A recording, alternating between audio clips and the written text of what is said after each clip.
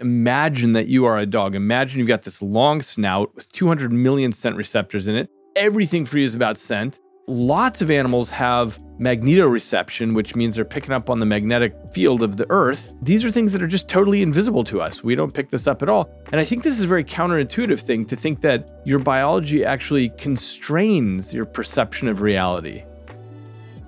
The way we think about building all our technology now and the way that everything is set up, our factories are set up. Okay, yeah, you make a hardware layer and then you put software on top of it. And that's been a great idea and it's been super successful, but it's just not the way that biology ever does anything. The future is going to be much more biological than the way we do it right now, which is we build hardwired machinery that is inflexible.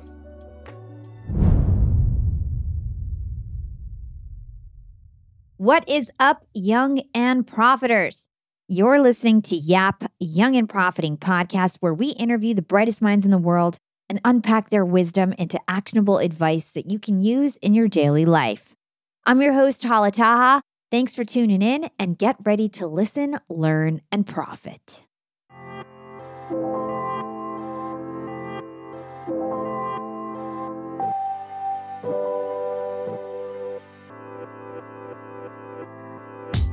Welcome to Young and Profiting Podcast, David. Thank you. It's so great to be here. I'm super excited. I love to learn about the brain, and so do my listeners. We've had a handful of episodes on the topic with renowned experts like Dr. Caroline Leaf, Dr. Daniel Amen, Jim Quick, and a few others. But I feel like we've still only scratched the surface on the topic. There's so much to learn about the brain. And I guarantee you, Young and Profiters, today is going to be an interesting episode because we have the brilliant David Eagleman joining us on Yap. So David is a neuroscientist at Stanford University. He's also the co-founder of Neosensory and BrainCheck. He also directs the nonprofit organization Center for Science and Law, and he's best known for his work on sensory substitution, time perception, brain plasticity, and neurolaw. He's had a PBS series. He also has a show on Netflix called The Creative Brain. In addition to all of this, David is a best-selling author, and his latest book, Live Wired, The Inside Story of the Ever-Changing Brain, covers decades of research about our brain. So in today's discussion, my goal is for us to learn the basics of some of David's main topics like time perception, sensory substitution, and live wiring, while also focusing on the potential future state of the human experience. We seem to be at a point in human history where for the first time ever, we may have the power to do things like add a sixth or seventh sense. And I think it's super fascinating. I can't wait to get into it with David. So David, let's open up this conversation with some background on your childhood. You had an accident when you were 8 years old, where you fell 12 feet from a roof. So tell us about that accident and how it influenced you to then learn about time perception years later. Yeah, so I slipped off the roof, ended up breaking my nose on the brick floor below. But the thing that really struck me about it was that it seemed to take a long time, the fall from the roof. And so I was thinking about Alice in Wonderland as I was falling and how this must have been what it was like for her. And, it felt like lots of time as I fell. And later, when I got to high school and I took physics and I learned D equals 1/2 AT squared, I realized, wow, the whole fall took place in 0.6 of a second. And I couldn't reconcile that. I couldn't figure out how it had seemed to have taken so long. So I got really interested in perception. I grew up, I became a neuroscientist, and I've studied a lot about time perception in my laboratory. And so one of the experiments I ended up doing then was dropping people from a 150-foot tall tower backwards in free fall, and they're caught by a net below. And I measured time perception on the way down. I made a series of discoveries there. Essentially, the bottom line is we don't actually see in slow motion. Instead, it's a trick of memory. When you're in a life-threatening situation, you're laying down really dense memories such that when you read it back out, when you say, what just happened? What just happened? It feels like it must have taken a very long time. Yeah, that's super interesting. So essentially, it's the way that we're perceiving time. It's not that time actually slows down. Our brain has evolved to perceive time in that way. And it turns out that the whole world is sort of like an illusion in that sense. Can you talk to us about that? Well, that's right. There's a sense in which you're never perceiving time directly. You're always living at least half a second in the past. So it takes, photons hit your eyes or air compression waves hit your ears or whatever, I touch your toe, and those signals have to travel along nerves, which are very slow. I mean, thousands of times slower than, electronic signals travel in your computer. So it takes time for this stuff to move around in the brain, get to different places in the brain, and then it has to get stitched together with other senses. And by the time all of this gets done and you're served up a conscious perception of what happened, the event's already long gone by that point, and you're living in the past. So, and by the way, I've been pursuing a hypothesis that taller people live farther in the past than shorter people because it takes longer to get all the signals there. So anyway, yes, we're never perceiving time directly. And when you are thinking back on an accident situation, you're probing your memory. You're saying, what just happened a moment ago? And so all you're ever perceiving is your conscious perception. Now, by the way, of course, your body can do things much faster than that unconsciously. Like when, your foot gets halfway to the brake, when you realize a car is pulling out of the driveway ahead of you, that happens before you're consciously aware. You become aware by the time your foot's already on the move. So your brain can do lots of things that way.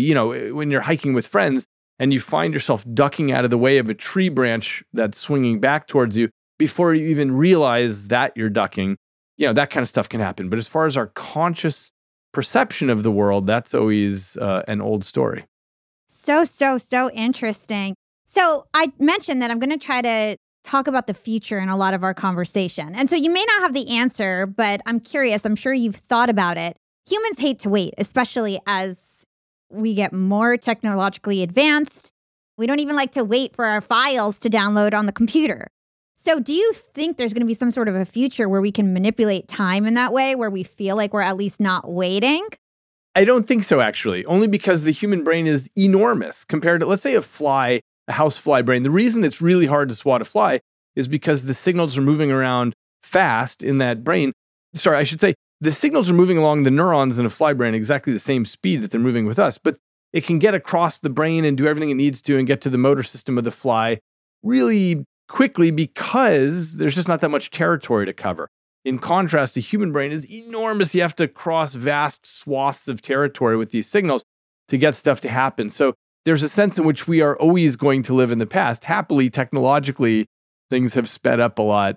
It's always struck me as so funny the way that we, once something speeds up, we say, oh, I never realized I could save time there, and then you can never go back.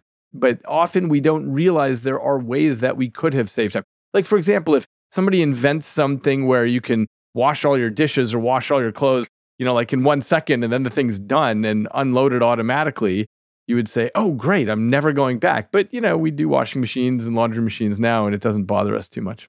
Yeah. So interesting. So one concept that I think is really important as we start to get a foundation of your work, and I think a lot of my listeners are really beginners, right? I think a lot of the terms that we're going to talk about in this episode are going to be brand new terms. And one of them is this concept of Umwelt.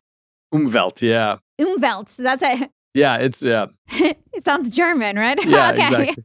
So basically, it's this concept that our environment is perceived differently, like from human to human, right? We all are perceiving the world similarly, but differently at the same time. And so I'd love for you to explain that concept to us. Cool. Well, the easiest way to think about the Umwelt is that looking across the animal kingdom. So, for a tick, for example, all it can detect is temperature and body odor. That's its only signaling mechanisms. And so its world is built out of that. Or for the blind echolocating bat, its world is built out of these echoing sound signals. Lets out a chirp and it gets an echo back, and that's how it figures out the three-dimensional structure of the cave it's flying through. Or for the black ghost knifefish, it has electrical fields around it, and it's detecting when that gets perturbed by, let's say, a rock or some predator there. And those are the only signals that it has that it can pick up on from the world. And so that's this concept of the Umwelt, which is, that's how it constructs its reality. And what I've always found interesting is that presumably we all, every animal species accepts its reality as the entire reality out there, because why would you stop to ever question or think that maybe there's something beyond what you can detect? But what you said is also correct. And this is actually the topic of my next book, which is the difference from human to human has been fascinating to me, just as one example. Well, an easy example is color blindness, right? So let's say this person's colorblind, this person's not. They're actually seeing the scene differently. And we now know that a small fraction of women have not just 3 types of color photoreceptors in their eye, but 4 types, which means they're seeing colors the rest of us aren't seeing. Or take something like synesthesia, which is where someone, let's say, looks at letters or numbers and it triggers a color experience, or they taste something and it puts a feeling on their fingertips, or they hear something and it causes a visual for them. There are many forms of synesthesia, but the point is, it's not a disease or a disorder. It's just an alternative perceptual reality. And different people, like 3% of the population has synesthesia and others don't. Or something that I've been studying a lot lately is what's called hyperphantasia, or at the other end of the spectrum, aphantasia, which is how you visually image something. So if I ask you to imagine an ant crawling on a tablecloth towards a jar of purple jelly, for some people, that's like a movie in their head. They can see the whole thing. Other people, it's just conceptual. There's no picture there at all. So the first group is called hyperphantasic. The second group is called aphantasic. And it turns out that across the population, everybody is smeared way out here. And so although we would assume that everyone has mental imagery that's like ours, in fact, everybody's totally different with this stuff. So this is what I've been spending my time writing about lately, is the differences between humans. Extremely fascinating to me. Yeah, and I feel like there's so many ways we can go. I'm going to do my best to try to navigate this conversation in a way that I feel like will really lock in the most important things for my listeners. So I feel like I do want to stick on the topic of animals. I think this is really interesting. You alluded to it before that as humans, we experience things that are normal to humans, our 5 senses. But then like a dog has this amazing experience with their nose and smells, right? And all of these other animals have senses that we can't even imagine what that would be like.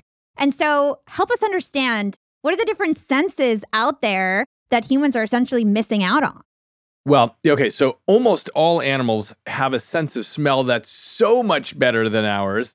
I don't know if you saw my TED Talk, but I did this example of, really imagine that you are a dog. Imagine you've got this long snout with 200 million scent receptors in it, and everything for you is about smell. And you've got these wet nostrils that attract and trap, scent molecules, and you've got floppy ears to kick up more scent. Everything for you is about scent. And what it would be like if one day you looked at your human master and you thought, what is it like to have the pitiful little nose of a human? You might imagine erroneously that there's sort of this missing black hole of smell, and we all realize we have this missing smell. But of course, we're all trapped inside of our own Umwelt. And so we think, oh yeah, I've got a great Umwelt. I'm detecting everything out there. We don't realize typically that there's so much that we could be sensing. Now, lots of animals have magnetoreception, which means they're picking up on the magnetic field of the Earth. And that's how they navigate. That's how they know north and south. So insects, birds, they've all got this. Turns out cows have good magnetoreception as well. There's, some animals see in the infrared range. So rattlesnakes, for example, they have these heat pits and they're picking up on infrared radiation. Others, like honeybees, see in the ultraviolet range. These are things that are just totally invisible to us. We don't pick this up at all. And I've been studying this for many years because I'm fascinated by the idea that there may be things that animals are picking up on that we can't even get. We're not even going to know for the next, 50, 100 years when someone realizes, oh my gosh, it turns out, antelope are picking up on this thing that we didn't even realize was a thing. So when you really study the biology across the kingdom, you find that there's lots of information out there and we are extremely limited. And I think this is a very counterintuitive thing to think that your biology actually constrains your perception of reality. Yeah, it is mind-blowing to think that like animals are having a totally different experience than you are. And I could be sitting here, there might be sounds that are going on that I don't even hear right now and you don't even hear right now, which to me is just so crazy to even think about. We're so set on this is the way that the world is that we never stop and actually think about these things. Oh, yeah. And by the way, sounds, yeah, there are lots of animals that hear in what we call the infrasonic range and the ultrasonic range. So we hear from, the details don't matter, but, from 20 hertz to 20,000 hertz. Don't worry if you don't know that. But, it's just, that's the range of human hearing.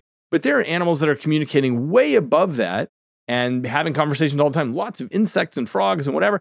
And elephants are communicating at the ranges below that. They're feeling it with their feet in the ground. They're feeling these bumps and so on and signals from other elephants. And this is totally invisible to us. do all animals and humans, have we evolved our senses based on our environment? Yeah, that's exactly right. The reason that we see in this very narrow range that we call visible light is precisely because that big ball of fire in the sky, the sun, is optimally giving photons that bounce off things on our planet's surface in that range. In other words, lots of stuff doesn't get through the atmosphere, so it wouldn't be useful for us to pick up on many of these other ranges. And so, yeah, we pick up on stuff that's super useful to us. Yeah, and then I guess we just evolve and start to focus on certain senses that are more helpful than others, which I guess is why humans really focus on vision and hearing, I think, more than other senses. That's right. Now, it's not clear, for example, why we have lost so much skill with smell, but everything is constrained. So if you're getting better at this and you're devoting more real estate in your brain towards vision, then you're going to lose some real estate in smell, for example. And so somehow when everything balances out, we've ended up exactly as we are. Yeah. So something else that I found really fascinating when I was studying your work is this idea that we all have these different senses. All the animals have different senses, but the material of our brain, from my understanding, is very similar, at least with primates and mammals, right? Yeah. So I'd love to hear about this. It's to me that I thought that our brains would be totally different. I mean, humans have took over the world, right? So we think we're really special, but in fact, our brain is made up of the same thing. So talk to us about that. That's right. Well, both statements are true. I mean, we are really special because our brains are running algorithms just slightly differently. And I can talk about that, why we have taken over the whole planet compared to all our brethren in the animal kingdom. But yes, it's all made of the same stuff. If I showed you a brain cell, a neuron from a human, a horse, a cow, an insect, a squid, you couldn't tell me they all look the same. They're doing exactly the same thing. It's just a cell that has these things, that these sort of roadways that come off of it. And we give them fancy names and they have, but it's just a cell. It's just trafficking proteins around and putting receptors there and spitting out chemicals. And it looks exactly the same across the animal kingdom. And so all that we're doing, all Mother Nature is doing, I should say, is, just wiring this up in different ways. Yeah. So I think this is a great place to kind of get an understanding of plasticity and live wiring and the difference between it. You called your book Live Wired. And you could have called it brain plasticity, but you called it live wired for a reason. So talk to us about the distinction between plasticity and your concept of live wired. Yeah, brain plasticity is what we term this in the field. And this just means, the ability of the brain to reconfigure itself. So neurons, the cells in the brain, are spending their whole lives plugging and unplugging and seeking and finding other places and changing the strength of their connection with other neurons. Each neuron connects to about 10,000 other neurons. And this changeability is what we call plasticity. I call it live wired nowadays, live wiring, because plasticity feels to me just a bit like an outdated term, in the sense that this was coined about 100 years ago because people were impressed by plastic manufacturing. And the idea with the material plastic is that you mold it into a shape and then it holds on to that shape. And that's what's useful about plastic. So the analogy to the brain that people saw was, you learn the name of your fifth grade teacher, and all these years later, you still remember that name. So it's like the system got molded by the information that came through, and it held on to that information. And so that, stands as a very good analogy. The only thing is, with 86 billion neurons constantly changing every moment of your life, reconfiguring, it seemed to me that plastic was maybe a little too milquetoast a term. That's why I'm using the term live wired, because what really opens up when we start studying this in depth is an entirely new way to think about this and to build technologies moving forward. And that's one of the things I'm going to be doing, speaking of the future of the brain, is building live wired devices. So instead of being something like, a phone, which becomes outdated and eventually the technology is not good enough and you just throw it out because it's a layer of hardware with a layer of software on the top. What if you could build something like a brain that is constantly reconfiguring and learning and getting better with time? Yeah.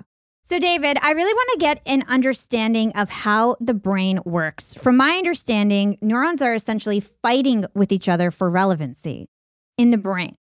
this is the framework that I put forward in the book, is that the right way to think about the brain actually is like a Darwinian competition where each neuron is fighting for its own survival. And when you look at single cell organisms, they're spitting out chemicals as a defense mechanism. And when you look at neurons in the brain, they're doing the same thing. It's just that we call those neurotransmitters and we say, oh, look, you're passing information along. But I don't think that was the intention. I think it's cells all fighting for survival.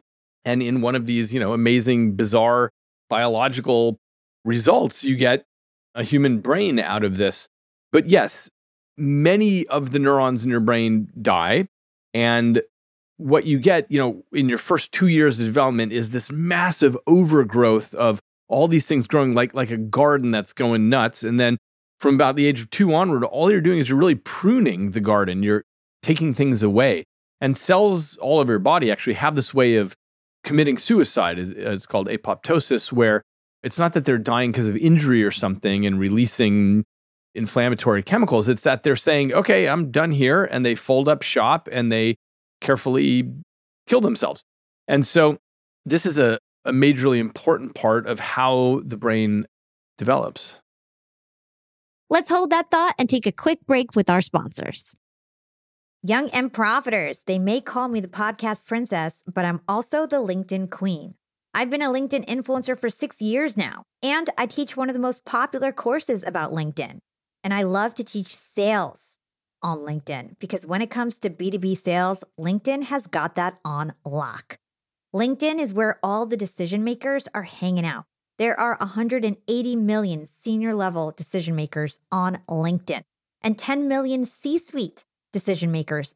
These people are on LinkedIn and they're in the mode to buy.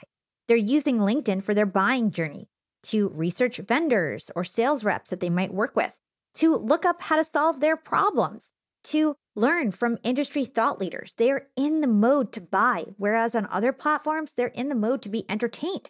You want to get them in the right mindset. You want to cut through the noise with LinkedIn ads. In fact, 79% of B2B marketers rate LinkedIn as their top channel for paid media.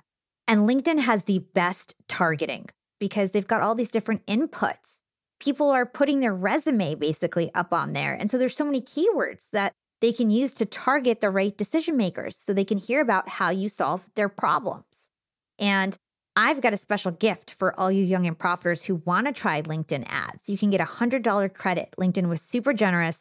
If you want to make B2B marketing everything it can be and get a $100 credit on your next campaign, go to linkedin.com/YAP, Y-A-P. Again, if you want to claim your credit, go to linkedin.com/YAP. Terms and conditions apply. Okay. I want people to understand how senses work and why somebody who's blind, for example, can hear really well and how those neurons actually can be, reutilized for something else. So it turns out that in the brain, no territory lies fallow. Everything is going to get used. And so we think about this area at the back of the head, we think of that as the visual cortex. But yes, if you go blind, it's no longer the visual cortex. It gets taken over by hearing, by touch, by memorization of words, by lots of things, because it's perfectly good territory. Now, the territory I'm talking about is called the cortex, which is the outer wrinkly bit of the brain. We have more of it in relation to our body size than anybody in the animal kingdom. This is sort of the magical stuff that makes us really good at what we're doing. So it turns out that cortex is a one-trick pony, which is to say, it's not that this is fundamentally visual and that's fundamentally auditory and for touch and for controlling the motor system, but instead, any of it can trade off with any other of it. And so the really special thing with humans being live wired is that we drop into the world half-baked and we absorb everything around us. That's how you absorb your language, your neighborhood, your culture, your parents, your way of acting in the 21st century, and so on. In other words, if you were born with exactly your DNA 1,000 years ago, you'd be a really different person. If you were born 10,000 years ago, exactly you with the same DNA, and you ended up in the world 10,000 years ago, you'd be totally different in terms of your cultural beliefs, whatever weird, animistic religion you believe in, whatever kind of, thing is appropriate for, burning people at the stake or whatever, or how you hunt a lion or stuff like that. you would just be a different kind of person. And this is because we absorb the world around us. And this is what I flagged a little bit earlier. What separates us from our closest cousins in the animal kingdom is that most animals are still dropping into the world essentially pre-programmed. So if you drop in as a goat or an alligator, you essentially know, okay, here's how I eat, mate, sleep, whatever. And that's it. And you're doing the same thing that goats did 10,000 years ago. But when you drop in as a human, you, in your first several years, essentially get to learn everything that humans have discovered up until now. And then you springboard off the top of that. And that's what has led to the success of our species. We've taken over every corner of the planet. We've gotten off the planet. We've invented the internet and quantum computation and so on, precisely because we're not starting from square one every time, but we start from where humans have already gotten. Yeah. I think this is such an important point. So essentially what you're saying is that we're born, and you kind of use the analogy of a computer very often. We're born with all these software packages that unpack at certain timelines. For example, the puberty software package that unpacks around 13 years old for everyone. But at the same time, we're supposed to interact and be social animals and absorb information, right? So what happens to people or children who don't get a chance to absorb information? Yeah, so happily these examples are rare, but they're very heartbreaking, which is sometimes you find a child who's had such neglect and abuse that they haven't had all the normal input. So Mother Nature is taking a gamble when she drops a half-baked brain into the world. She's assuming, okay, well, you should get all the normal language and love and touch and interaction with other humans. And occasionally you'll find a child who's locked up by their parents and they're not talked to, and they have terrible cognitive development. They just don't develop correctly, as in they can never get language. They don't even know how to chew. They can't see very far. Yeah, it's just a half-baked brain that never gets cooked all the way. And they have real IQ deficits. It turns out there are these things in brain development called critical periods. And one of those is if you don't get enough exposure to language, lots of language in your first several years, you can never get language at that point.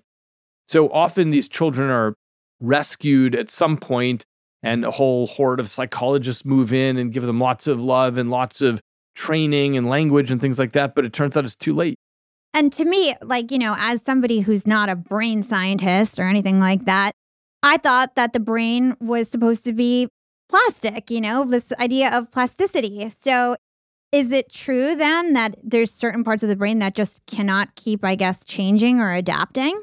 Plasticity diminishes with age, and it doesn't do it smoothly. It does it with these sort of punctuated moments. So you've got, these critical periods for lots of different things. So for example, learning language, you have to do in the first, let's say 4 or 5 years. If you're not exposed to language, you just can't get it. But other things, like let's say accent, if you move to a new country before the age of 13, you typically won't have any accent in the new country. But if you move after the age of 13, it's very difficult to sonically morph into that culture. You'll always retain an accent. So I use in the book an example of Mila Kunis and Arnold Schwarzenegger, both of whom were born outside of America. But Mila Kunis moved here when she was 7 from Ukraine. She'd never spoken English before, but she doesn't have, you can't tell that she has any accent to her American English. But Arnold Schwarzenegger moved here when he was 20.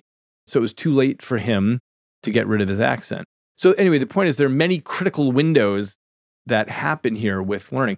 That said, there are many things where you retain plasticity your entire life. So, for example, your body, as controlled by your motor system and your sensory system from your body, this is plastic your whole life. You can learn how to kiteboard or parachute or you can learn all kinds of new stuff, take up a pogo stick if you want, at any age.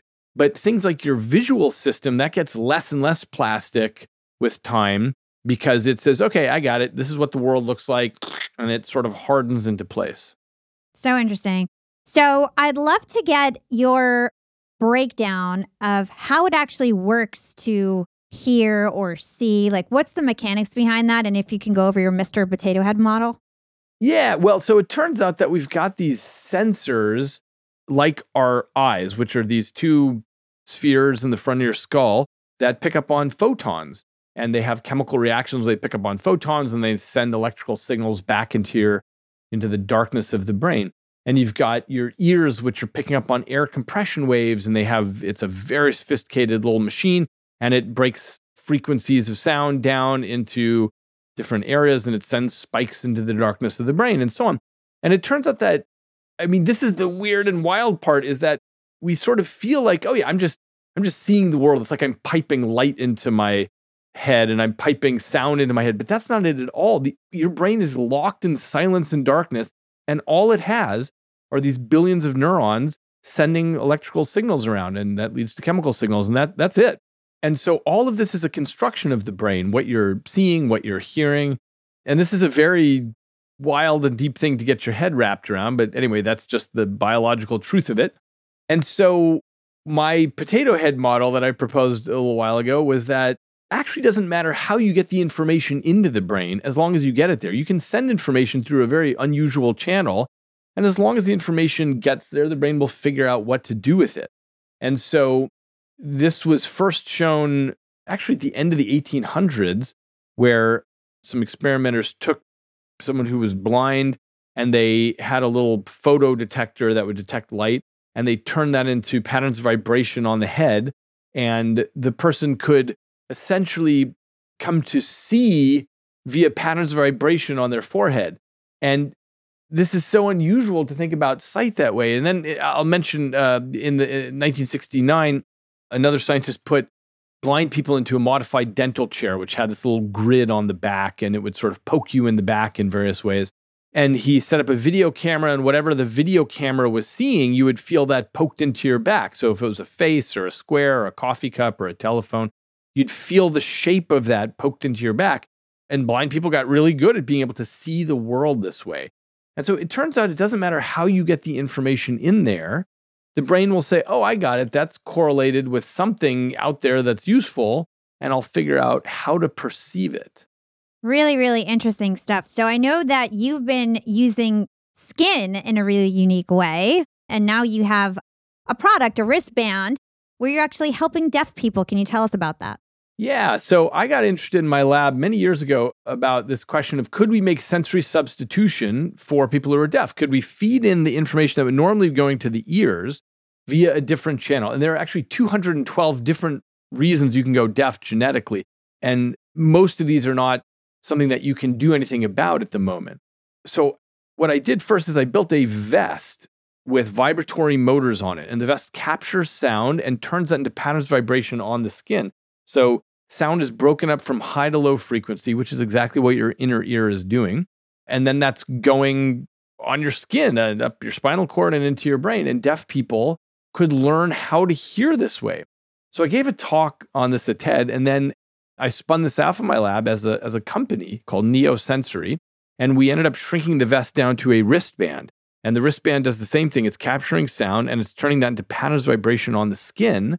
And deaf people can come to understand the auditory world around them. Like, oh, that's somebody calling my name. That's the doorbell. That's a baby crying. That's a dog barking, things like that.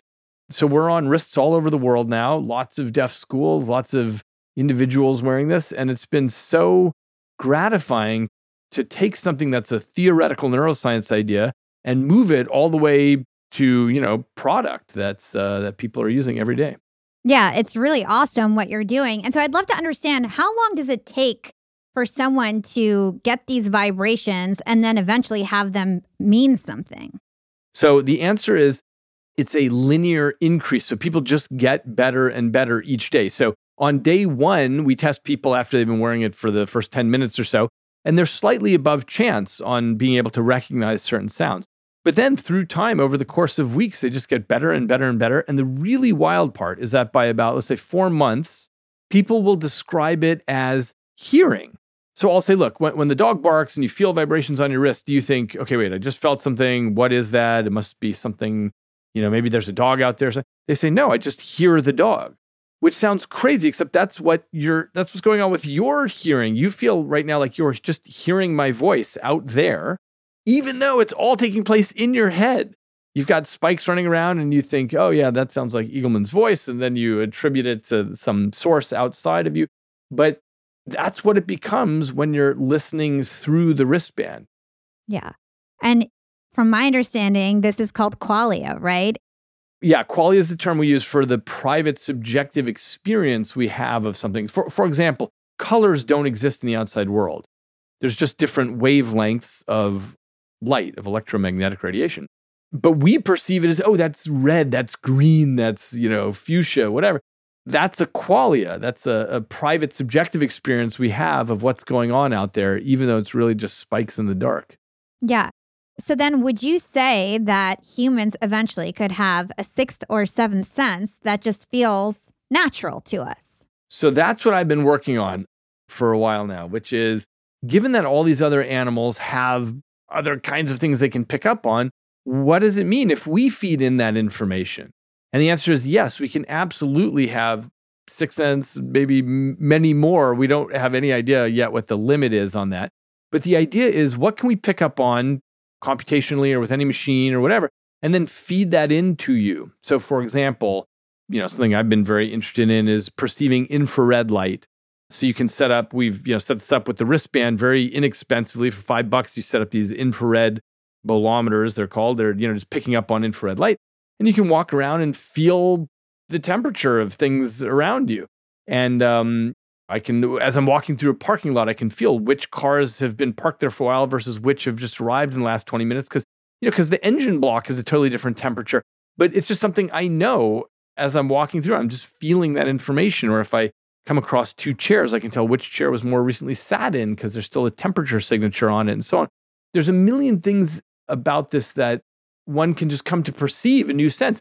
But you can have much wackier things. We actually have 70 projects in progress. If anybody's interested, go to neosensory.com/developers, and you can see our blog of all these different projects we have. So, stock market, or feeling social media with your skin, or firemen, or blind people, or people with prosthetics, or there's a million different projects we have where we're feeding in new data streams, and you can come to have perception of that. One of the things we've been doing is for drone pilots, where you feel the pitch, yaw, roll, heading, and orientation of the drone on your skin. So it's like you're becoming one with the drone. It's like you've stretched your skin up there where the drone is. And pilots can become much better at flying drones this way in the fog and in the dark. And in fact, right now I'm working with a couple of young engineers in Ukraine to implement this for their defense. Very interesting. Okay, so I want to switch back to what we were talking about a little bit earlier when we were talking about our senses or our neurons sort of fighting for their territory, because I want to get into the concept of dreaming. I think it's super interesting. And I want you to explain why we actually dream. So this is a hypothesis that my student and I came up with some years ago, which is the following.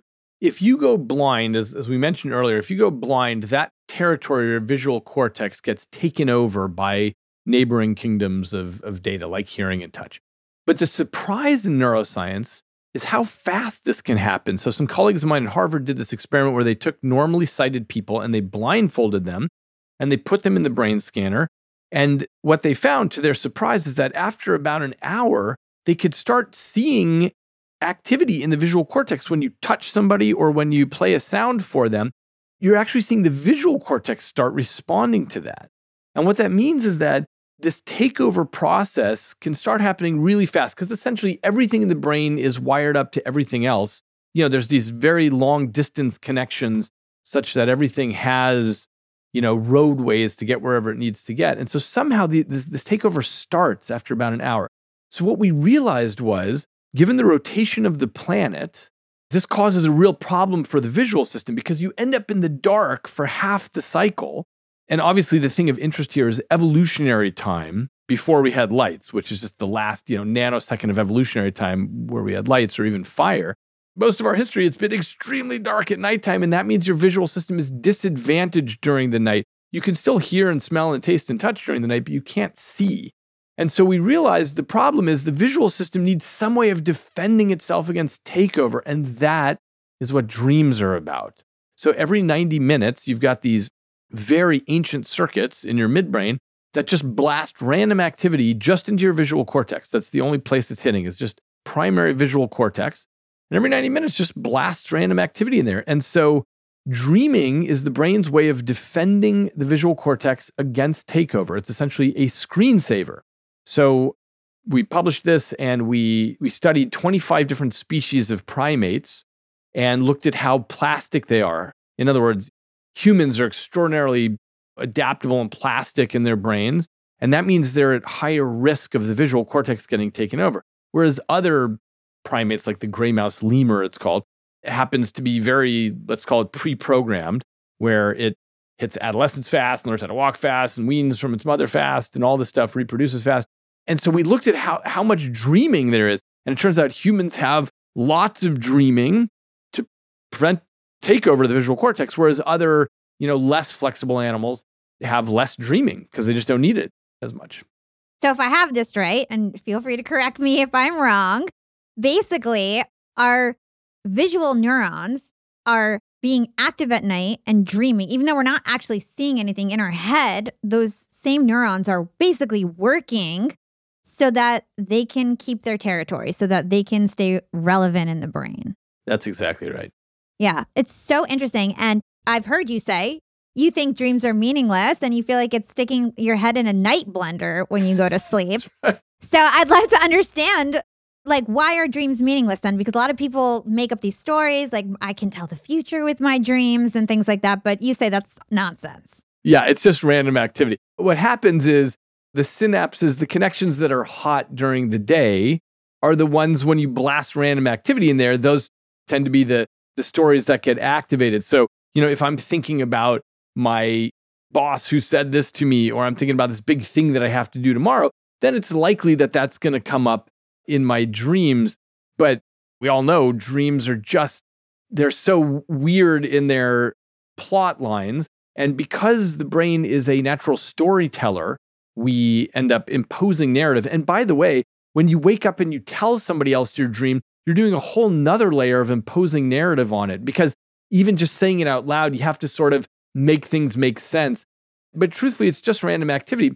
And it's kind of like a Rorschach blot. If you just look at some random blob of ink, can you see things that you think are relevant to your life? And you say, oh yeah, that looks like, this is sort of a blob that's telling me that I should go change careers and whatever. We can do that with our dreams as well. It's just random activity. And you can say, yeah, that I really thought of something here, whatever. But yes, it's all random activity. And what we do is we impose meaning on it. Some of us do. Yeah, some of us do. I mean, I've done it. I think a lot of people try to make dreams this magical experience, right? And I feel like so much of the human experience can be pretty silly in this way. We'll be right back after a quick break from our sponsors. Hey, Yap Fam. Starting my LinkedIn Secrets Masterclass was one of the best things I've ever done for my business. I didn't have to waste time figuring out all the nuts and bolts of setting up a website that had everything I needed, like a way to buy my course, subscription offerings, chat functionality, and so on, because it was super easy with Shopify. Shopify is the global commerce platform that helps you sell at every stage of your business. Whether you're selling your first product, finally taking your side hustle full-time, or making $500,000 from your masterclass like me. And it doesn't matter if you're selling digital products or vegan cosmetics. Shopify helps you sell everywhere, from their all-in-one e-commerce platform to their in-person POS system. Shopify's got you covered as you scale. Stop those online window shoppers in their tracks and turn them into loyal customers with the internet's best converting checkout. I'm talking 36% better on average compared to other options out there. Shopify powers 10% of all e-commerce in the US, from huge shoe brands like Allbirds to vegan cosmetic brands like Thrive Cosmetics. Actually, back on episode 253, I interviewed the CEO and founder of Thrive Cosmetics, Carissa Bodnar, and she told me about how she set up her store with Shopify and it was so plug and play. Her store exploded right away. Even for a makeup artist type girl with no coding skills, it was easy for her to open up a shop and start her dream job as an entrepreneur. That was nearly a decade ago. And now it's even easier to sell more with less thanks to AI tools like Shopify Magic. And you never have to worry about figuring it out on your own. Shopify's award-winning help is there to support your success every step of the way. So you can focus on the important stuff, the stuff you like to do. Because businesses that grow with Shopify. Sign up for a $1 per month trial period at shopify.com/profiting, and that's all lowercase. If you want to start that side hustle you've always dreamed of, if you want to start that business you can't stop thinking about, if you have a great idea, what are you waiting for? Start your store on Shopify. Go to shopify.com/profiting now to grow your business no matter what stage you're in. Again, that's shopify.com/profiting. Shopify.com/profiting for a $1 per month trial period. Again, that's shopify.com/profiting. Young and Profiters. Yap Media is growing so fast. I have 10 open roles just this month. In the past, it would take me so long to find hires. I have to go on all these different job sites. I have to create my own skills assessments. That's why I let Indeed do a lot of this heavy lifting for me. Indeed is the powerful hiring platform where I can attract, interview, and hire all in one place. Indeed has things like skills assessments, where when we have specific roles, we can find an assessment that matches that role and we can make sure they have the skills that we need. Then I can focus on culture fit. I can make sure they're scrappy enough and are obsessed with excellence and do all the things that we need to do for them to fit in at Yap. And Indeed streamlines hiring with powerful tools like Instant Match. An Instant Match basically matches you with candidates as soon as you put up a job post with people who are qualified right away. It's instant. And the best part is it gets better as you use it. So now when I use Indeed, especially when I'm hiring for similar roles, I get people right away where they know that I'm going to like the candidates because they can see what my preferences were in the past. It gets better as you use it. According to US Indeed data, the moment Indeed sponsors a job, over 80% of employers get candidates whose resumes are a perfect match for the position. It's like waving a magic wand that gets better as you use it. So I love using Indeed. We've found a lot of our A players on there. Join more than 3 million businesses worldwide who count on Indeed to hire their next superstar like we do at Yap Media.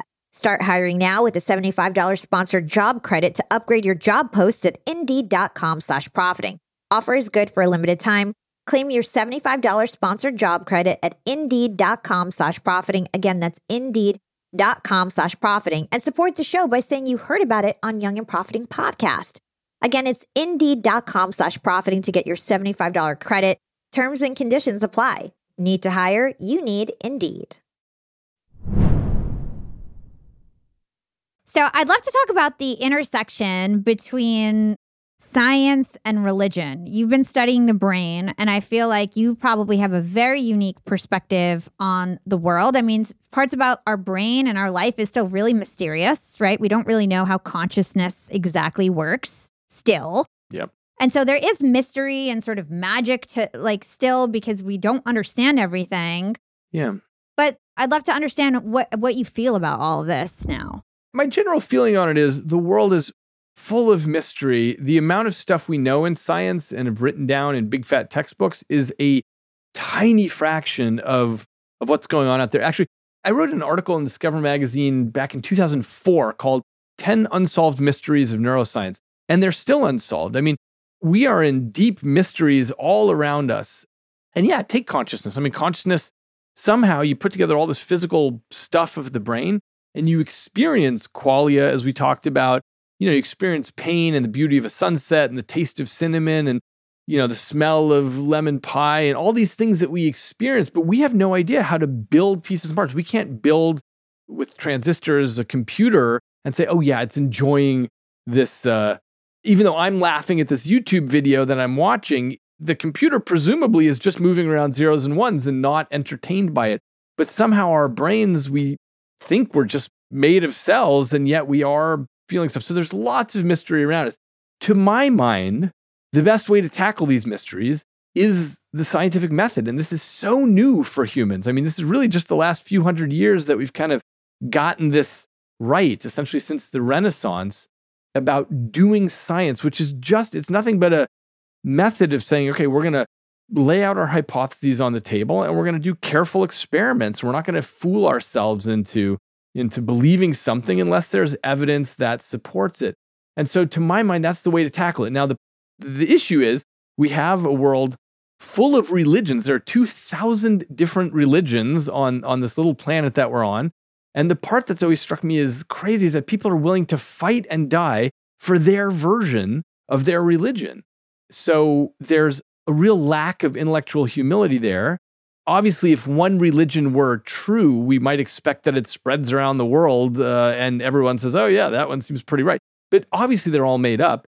And when you look at stuff like Judeo-Christian Islamic religion, it has this idea that the earth is 6,000 years old. Well, the Japanese were making pottery 7,000 years ago, and people were writing on caves 30,000 years ago, and so on. So you'd have to explain how they got there before anyway, it's so goofy, this idea of like Adam and Eve and creation and so on is so clearly incorrect that there's absolutely no reason to believe in this religious story. But I have felt that it's difficult to say, given the amount of mystery that we face, to say, okay, well, we've got this all figured out. And so it's a cold universe and there's nothing but deterministic physics and so on. We just don't know enough to say that. That may well be the case. We just don't know enough to pretend that science has it all figured out. And so I call myself a possibilian, and that means I'm interested in the possibility space. In other words, this is the scientific temperament, is saying, what could be going on here? How did we get here? What is our purpose here, if anything? What is happening around here?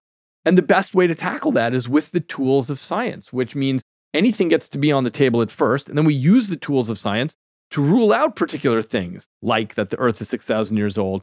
And we use the tools of science to open up new folds in the possibility space that we hadn't even thought of before.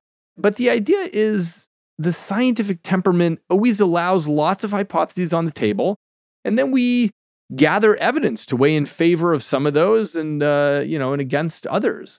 And that's what I think we should be doing. That's what I call possibilianism. And I actually presented this in a TEDx talk many years ago. And I got hundreds of emails right afterwards from people saying, hey, I think I'm a possibilian too. And it became this worldwide movement. There were newspapers and articles that people sent me from India, from Uganda, from whatever. Facebook groups sprang up. And now, 11 years after this original talk, there's so much activity about possibilianism. And I'm so happy about this because I feel like there wasn't a position that people could take if they happened to feel the way I did about this. The only thing that was available is to say, okay, either I'm religious and I believe what my parents and my culture told me, or I'm a strict atheist on the other end of the spectrum where I think nothing interesting is going on here. There's nothing else in the universe for us to understand.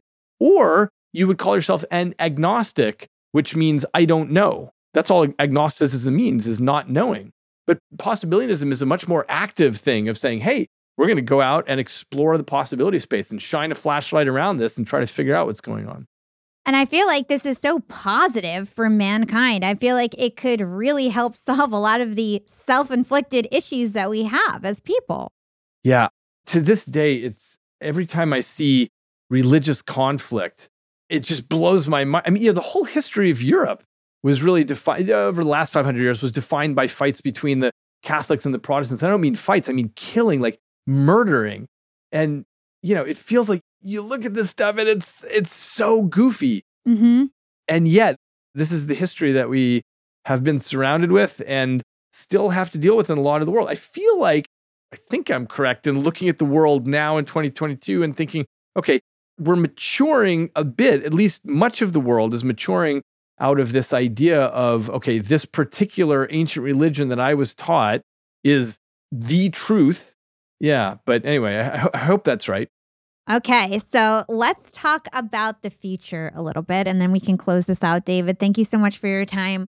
I want to talk about your book, Livewired, right? Much of the world and how we view it is very much like hardware and software.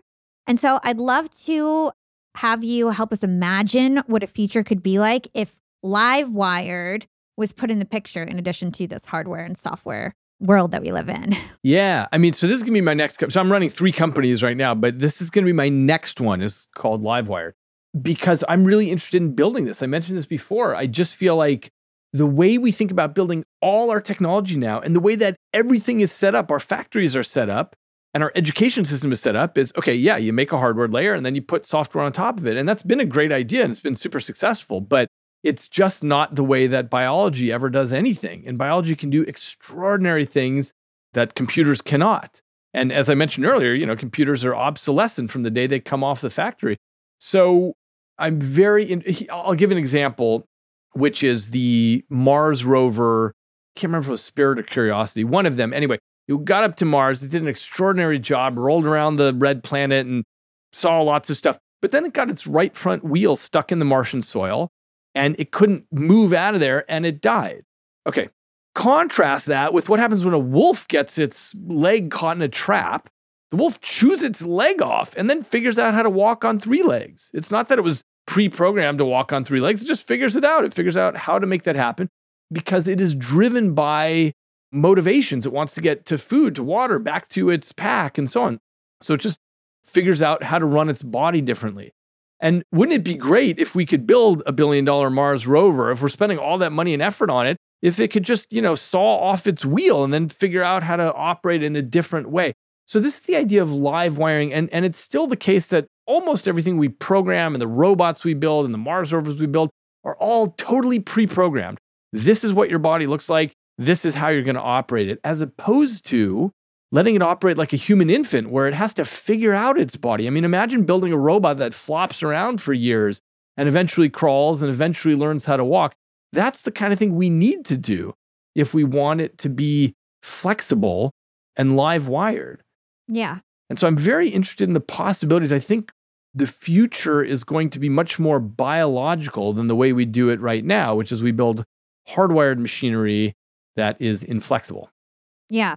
And so my next question for you is, what's the difference between live wired and AI? Because from my understanding, AI is supposed to be it learns and can adapt. So I'd love to understand the difference there. I mean, the thing about AI, it can do very impressive things, but it's still not nearly as good as a kid. A 5-year-old can walk into a room, navigate a very complex room, between the couches and under the table and whatever, can find her way to food and put food in her mouth, can socially manipulate adults, can do all these things. AI is really stupid in comparison to that. It's very good. It's extraordinarily good at, for example, image recognition or categorization of things, but it can only tackle problems that are discrete and rule-based. So, for example, AI is great at chess and at Go. It's beat the world champions at that. But that's only because that's a constrained, rule-based system that doesn't have anything outside of it. And the real world is nothing like that. And so, by the way, even though people often think, oh my gosh, AI can do anything and it's taking over everything, it can't even do any sort of, strategy-based video game where you're running around with a gun and you're having to do strategies or whatever. It can't do well at any of that stuff. So that's the difference, is that a live wired child can figure out all kinds of things in the world. AI can only do these very basic things right now. Yeah, and this makes me feel good because I think all of us are really worried about AI. We're told to get worried about it, right? We're sort of fed this. So as somebody who studies the brain, do we have anything to worry about? I mean, eventually we might. Certainly not right now. I mean, you can just, turn the computer off. I mean, it's still doing what it is told, as in, hey, I want you to absorb 1 billion pictures of cows and horses and then get really good at being able to determine the difference between these. So what it does is it trains on a training set of, let's say, 1 billion images where it's labeled, okay, this is a cow, this is a horse, this is a cow. And then it's extraordinarily good, better than a human at discriminating cows from horses. But in real life, we don't have training sets with billions of examples. We don't have that luxury. You have to learn everything on the fly. All animals do. Have to learn the world on the fly and get good at it. And this is where we outshine AI by a long way. Okay, my last question to you on the future, and then we'll round out this interview, is really about how you imagine mankind in the future in terms of our brains, in terms of maybe live wired materials. Tell us about how you imagine the future, knowing all that you know. It's going to be pretty different. I mean, for one thing, we'll be much better at actually being able to measure what's going on in the brain. So, for example, right now, our best technology is called functional magnetic resonance imaging, fMRI. You stick somebody in the brain scanner, and you can tell sort of crudely where the activity is happening in the brain.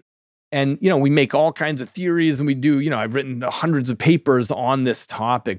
But the fact is, it's a crude technology. What we really need to understand how the brain is working is to be able to see the activity in each one of the 86 billion neurons in real time, and they're each chattering along, 10 to hundreds of spikes per second. We're nowhere near that kind of technology, but eventually we will get there, and that will generate a completely different kind of understanding of how the brain actually works. We're still missing really most of how the brain is actually doing what it does. And when we get to that point, we'll be able to read and write from the brain and to the brain. And that's going to change everything. Right now, the brain is really locked in this armored bunker plating of the skull, and we can't do much with it except for I can try to read your intentions and you mine by our words and by our behavior, but it's pretty limited. So there may be in the distant future straight brain-to-brain communication, which is a very different sort of bandwidth of communication. So that's one thing. I think another thing is that we'll be experiencing completely new senses. It'll just be trivial for everybody to experience, whatever, infrared and stock market data and what's going on social media. These things will just be like getting eyeglasses for a kid. We'll have all that. So I think we have more in common with our ancestors of 5,000 years ago than we have in common with our descendants of 100 years from now. Wow. That is powerful. Awesome, David. Well, I end this show with 2 questions that I ask everyone, and then we do something fun at the end of the year with them. So you're right at the end with us. What is one actionable thing our young and profiters can do today to become more profitable tomorrow? Seek novelty. So the key is doing things that you're not already good at, because that's how you exercise the brain and build a stronger brain, is by doing things you have not done before. Okay, so challenging your mind, learning new things. Yes. And what is your secret to profiting in life? Relationships. It's all about other people. The brain has an extraordinary amount of its circuitry devoted to other people and making models of them and understanding them. And I think one of the key things in life, especially now during our polarized era, is to really try standing in the shoes of other people, especially people that you're disagreeing with, and try to understand the world from their point of view. Awesome. That's awesome. That was one of the biggest themes this year is everybody was talking about relationships. So very cool, David. Where can everybody learn more about you and everything that you do? Eagleman.com. Awesome. Well, thank you so much for your time. Thanks. Great to be here. Young and Profiters. What an insightful and different conversation that we had today with David Eagleman. It made me think about a lot of things that I never really thought about before.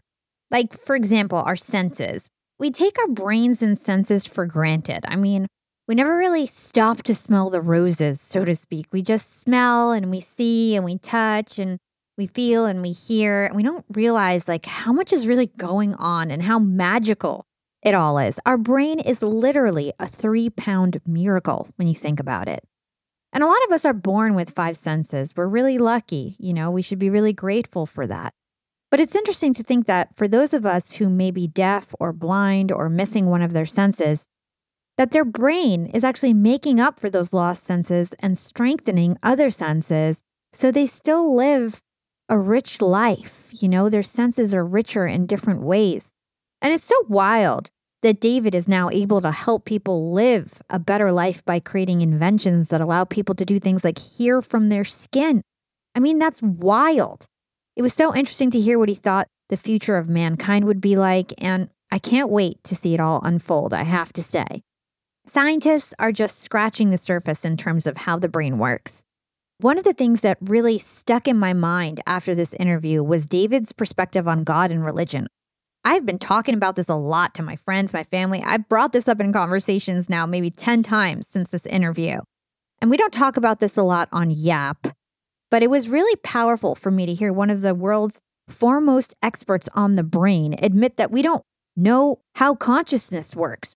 I don't think I ever realized that scientists can't prove technically or scientifically how consciousness actually works. It's sort of like we're a bunch of cells, we've got a brain, we've got all these body parts, and then poof, we're alive or we're dead, right? Nobody can explain consciousness. And so we don't talk much about religion on this podcast, and that's definitely on purpose.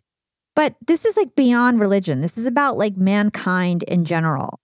And what David believes makes so much sense. He says he's a possibilian. And possibilianism is a philosophy which rejects claims of traditional theism and the positions of certainty in atheism in favor for a middle exploratory ground. And honestly, I'm super aligned with that. I think it would solve a lot of the world's problems and pain and all the discrimination that we have right now if we just took a scientific approach to all of this, reveling in the alternatives and imagining other possibilities and testing those ideas against available evidence. That is what we need to do. I hope more people adopt this mindset, and I hope we take a more logical approach to everything, because that's the only way we're going to survive as humanity and really push through as we get more scientifically advanced. And it's really interesting. It was eye-opening. And if you enjoyed this episode like I did, tell your friends about it. Tell your friends and family. I love it when you guys share the show. Let's make Young and Profiting word of mouth viral in 2023. We're already dominating the charts, but I want to go even further, Yap Fam, and I need your help. I need you to tell your friends and family about your favorite way to listen, learn, and profit. You guys can also find us on YouTube if you want to watch any of our videos. We have all of our videos on there. You can also find me on Instagram at Yap with Hala or LinkedIn. Just search for my name. It's Hala Taha. And as always, thanks to my amazing Yap team for putting out the show. This is your host, Hala Taha, signing off.